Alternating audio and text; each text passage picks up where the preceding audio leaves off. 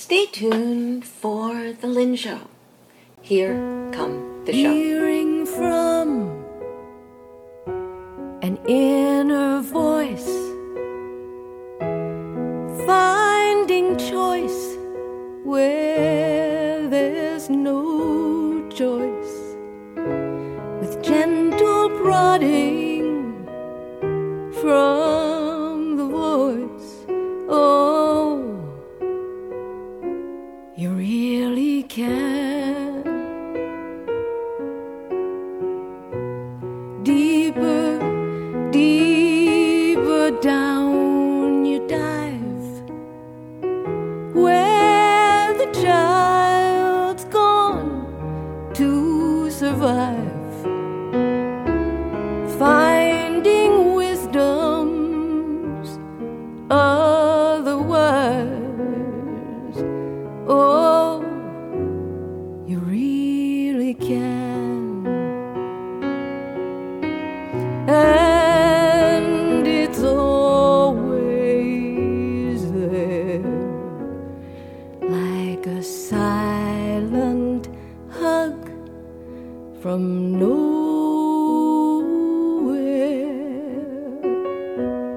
sitting in my own soft lap, with all the time for us to chat, and my resources all on tap. Oh, I really can. Oh, I really can. Turn down all the noise so I can hear that sweet voice sing. Oh,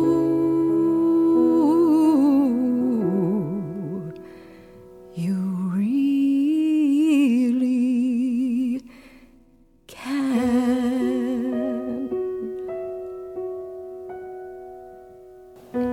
Hello, and welcome to The Lynn Show. And here I am with Faye, and I'm interviewing Faye because she is starring as Fanny in the story of Fannie Lou Hamer, her life and music.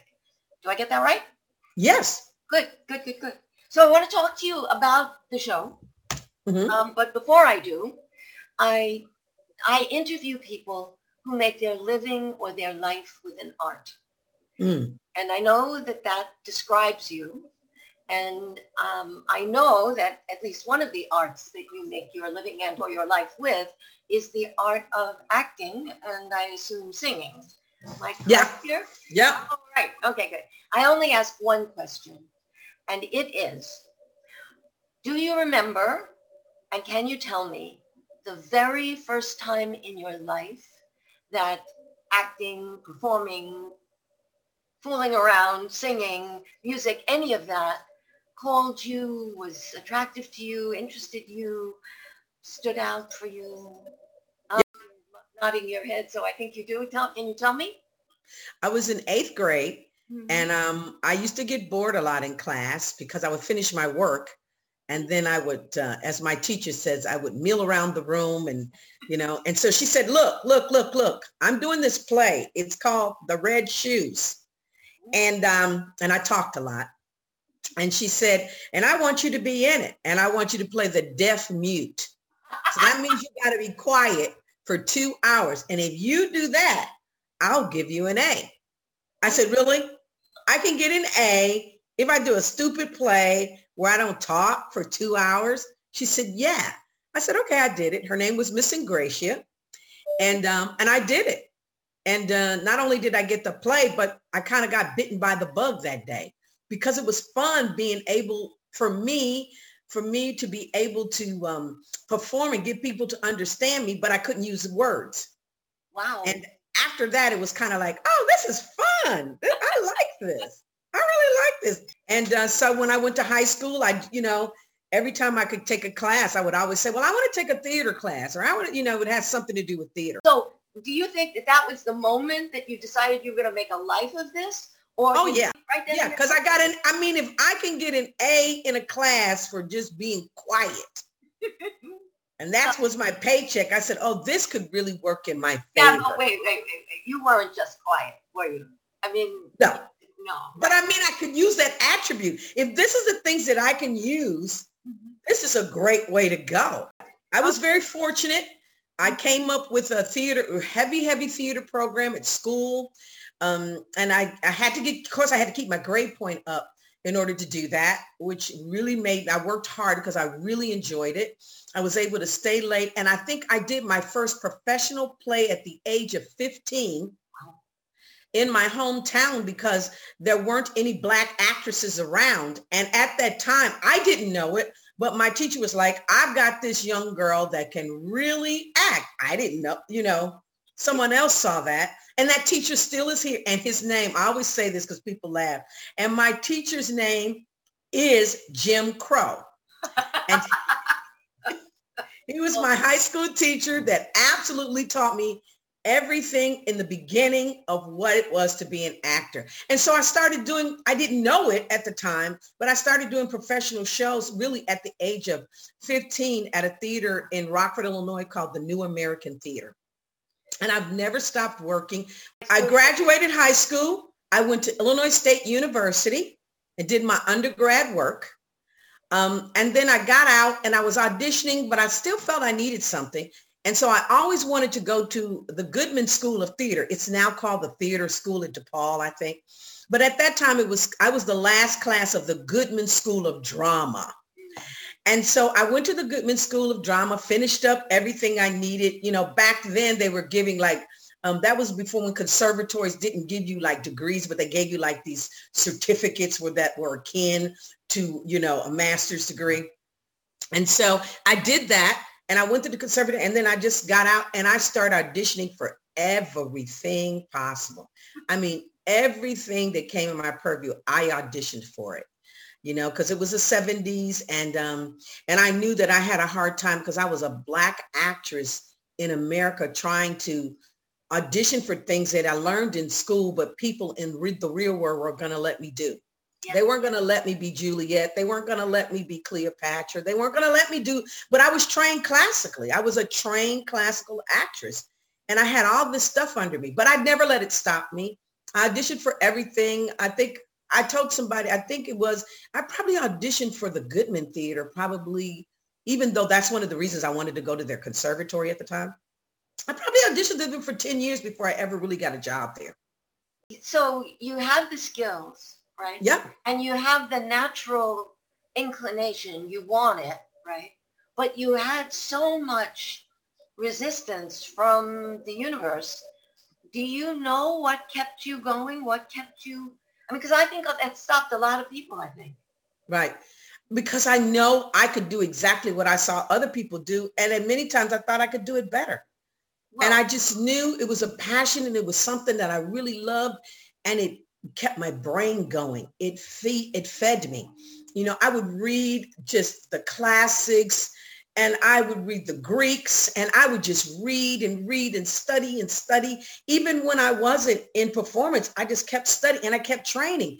And then I went to an audition one day and someone told me, they said, do you sing? I said, I didn't pay all that money to go to school to sing.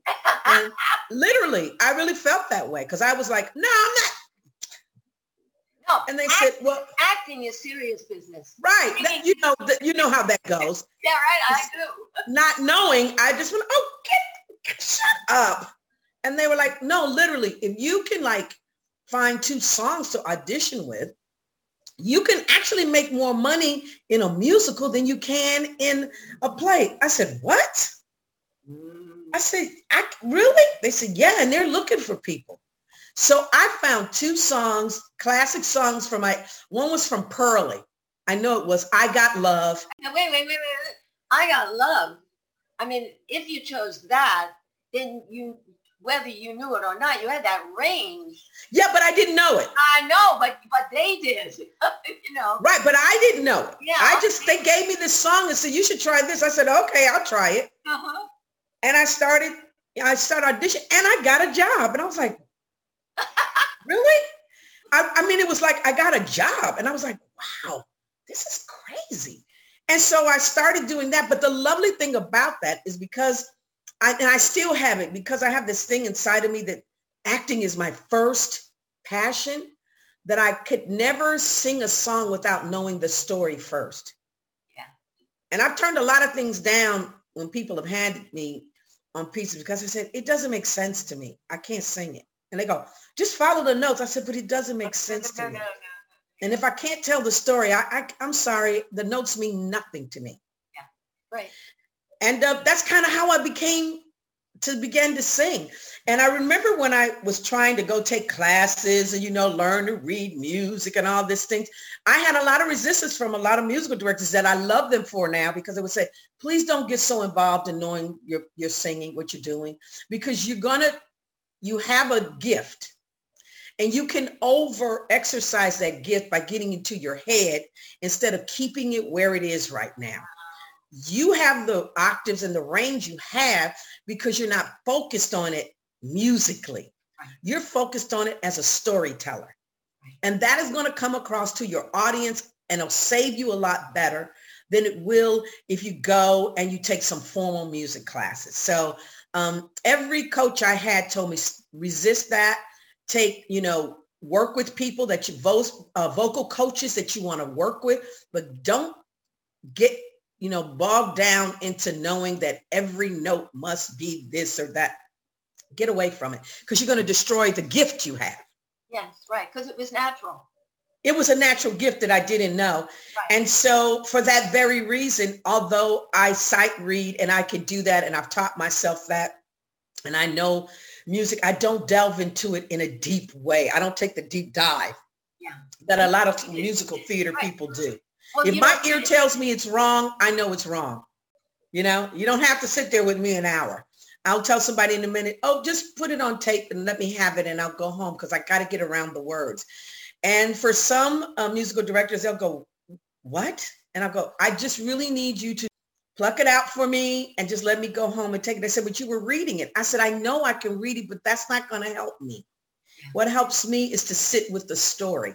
Because until I get the story, you can give me all the notes in the world. I'm sorry. I have to go at it from an acting standpoint. I can't go up after it from a singer standpoint.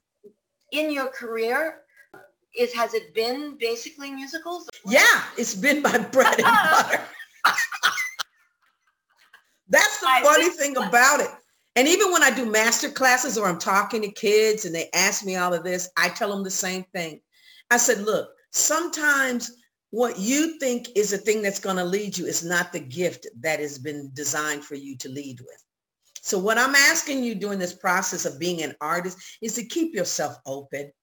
Don't nail yourself down and say, I'm this, and I will never be this, and I'm this. I said, you got to keep yourself open to the possibilities, because sometimes it's something that you never thought was going to come your way. In a million years, you couldn't have told me when I was in college and high school that I would be a singer, that people would think I was a singer. I'd be like, oh, get out of here. Well, it's great advice. And kudos to and shout out to teacher Jim Crow. I always say when we hear from a teacher who makes a difference, because I think teachers can do what he did for you, and they can do the opposite. And when they do, we really want to give them, we want to say how important they are. Okay, so let's talk about Fannie Lou Hamer. Tell me about the show. Yeah, Fannie Lou Hamer is really a call to arms. She was a heroine. She was a feminist. And I think she's an unsung hero. And it's one of those women in the 60s, period, women. It didn't matter if you were black, white, whatever, Jewish, Christian, it didn't matter. Women were always like, whatever, they're the second class citizen. So it's beautiful in this moment to celebrate a woman that was on the front lines of making sure that we had equity and inclusion. That was what she fought for. She fought to ensure that everybody, especially disenfranchised people, and I'm talking about poor people, period. And I ain't talking about just Black folks, because I think a lot of people get into that part of it. She was about helping anybody that was poor and didn't have a home and didn't have food and didn't know they had the rights to ask for what they needed. That was her call to arms, to ensure that you knew you had a right to vote. This was a woman that didn't even know she had the right to vote till she was 44 years old. For 44 years, she didn't know she had any rights. So she lived on a plantation. She went to a meeting of the Student Nonviolent Coordinating Committee, which was founded by Julian Bond and John Lewis and they were young. These were kids that were going through Mississippi and Georgia and all these places, and they were like 18, 19 years old. And she went to one of these meetings because she wanted to see what it was about. And when she went and she found out that she could vote, that she actually had a right to vote, that she didn't have to do what other people did, she was like, what? And she became the oldest member of the organization because 99% of those were kids. They were between the ages of 18 and maybe 21. So here she was at 44 years old, and they helped teach her to read, and they taught her to write.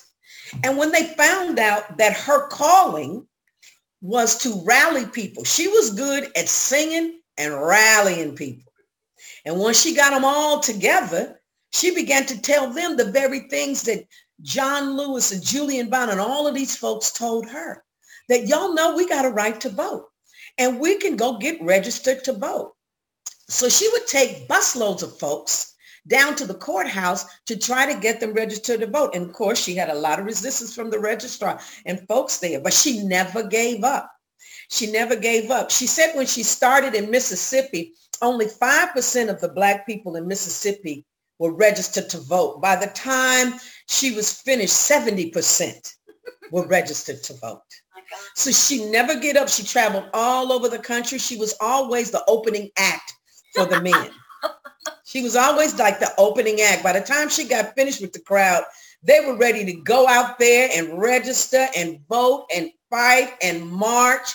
And so every one of those things that we see through the series of the civil rights movement and the voting rights movement, she was an integral part of. But again, as a woman, she always was in the back seat. Her best friends were Medgar Evers, John Lewis, Julian Bond, Betty Friedan. I mean, you know, when the list goes on, and all of those, Martin Luther King, these were all people that she stood with. But even when they told her she needed to be quiet, like at the 64 convention in Atlantic City, that's when she became the most famous in her life, because she was going to give that speech about what it was to be suppressed because they were going to seat an all-white delegation in Mississippi. And her thing was, how you going to see the all-white delegation when there's 70% Black folks in Mississippi? You ain't, and they're going to give, and they told her they would give her and one other person a seat on the delegation. She said, oh no, we didn't come all the way. We bought 2 busloads of Black folks that came all the way from Mississippi on a bus to Atlantic City. And you tell me you're going to make a deal? And these were people that were in her party that were going to make a deal, and told her just be quiet. And she wouldn't. She wouldn't. So when she marched up to speak at the National Convention, the Democratic National Convention in Atlantic City, which became the most historic moment in her life, that is when the White House found out Johnson was now president. Kennedy had just been assassinated. And in the middle of the beginning of her speech, they cut her off and went straight to the news. And Johnson made an announcement, and it's you can find it. It plays on YouTube all the time. He made an announcement because that was the only way they could stop her. And he said, on this day, 9 months ago, Kennedy was assassinated. But it was long enough with the reporters coming in, and the president's not an announcement, that he's going to announce his running mate. They're going to do that. And everybody was so concerned about that. right at the pivotal moment of her speech, because they did not want America to hear what she was saying, what was real in our country. And it was a 13-minute testimony, and you can still find it on YouTube if you pull it up. And that testimony, she told the true stories of how she was beaten. This is a woman that by the time she was 50, she had permanent kidney damage from being beat so bad. She had a blood clot in the artery of her left eye, and she really couldn't see in that left eye anymore. They had beat her so bad that she could barely walk at times. You know, her leg was almost numb. She had no feeling in her left leg.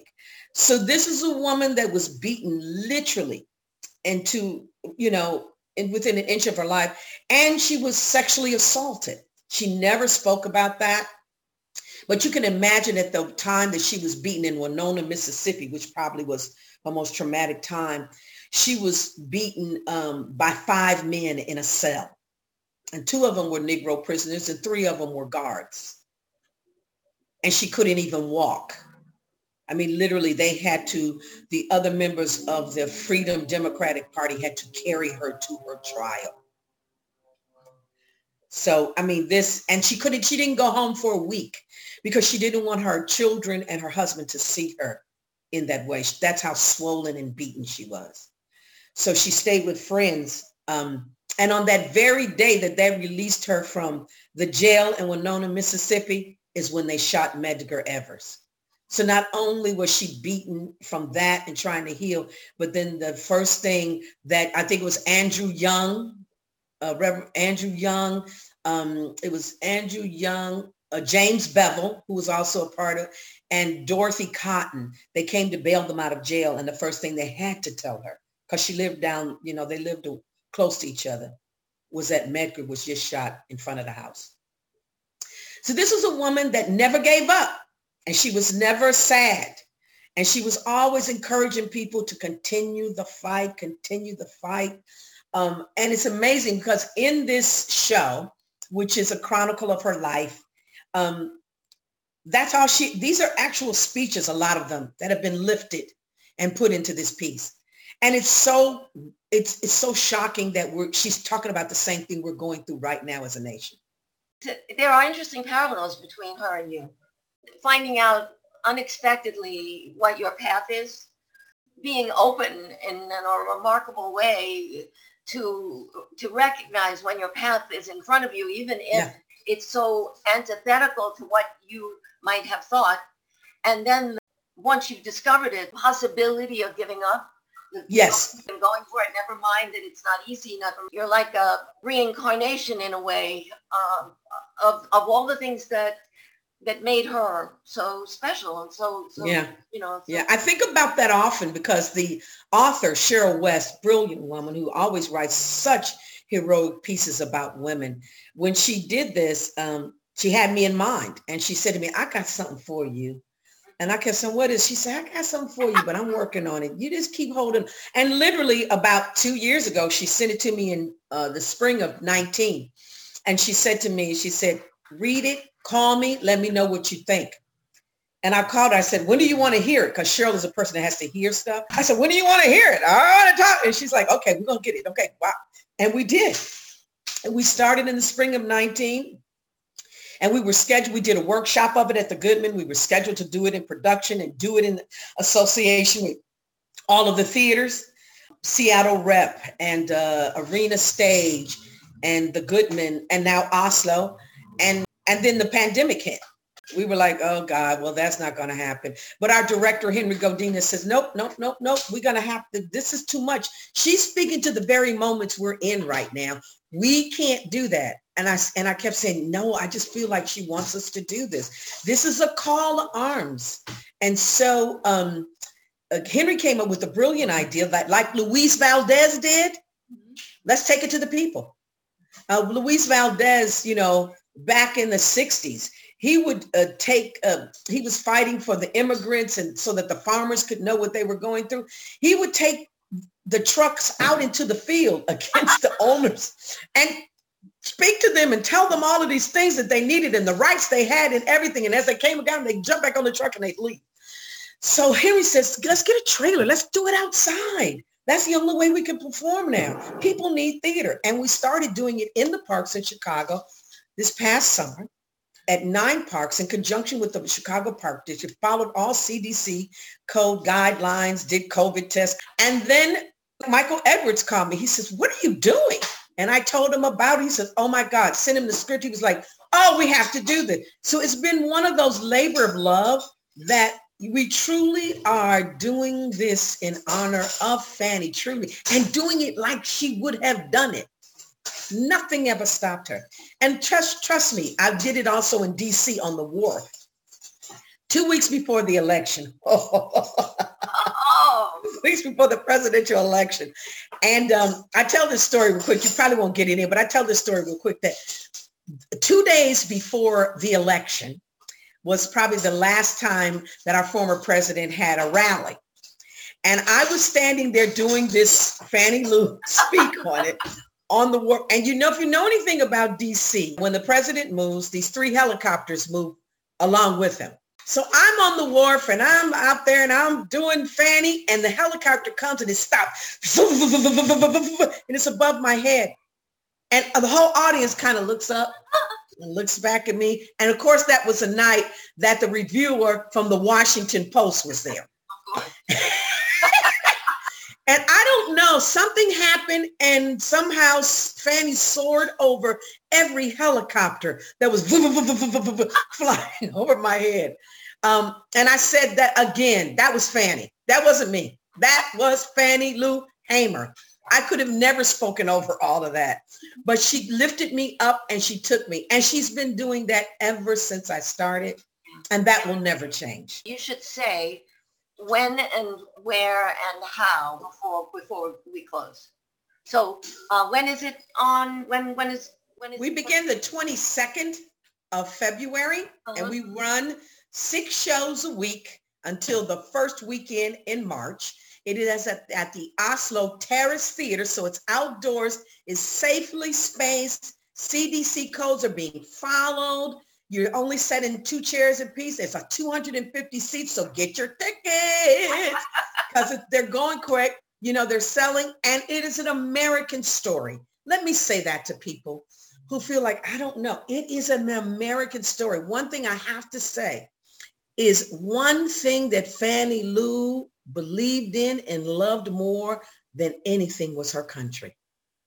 She's an American patriot. She did everything she could to ensure that democracy was at the forefront of everything she did. It didn't matter your color, your religion, your sex. She was on your side to ensure that you had equal footing in this country. She could hardly have had a better advocate than you. This is a wonderful place to stop the interview. Absolutely wonderful. Thank you very much. Thank you. Thank you, Lynn.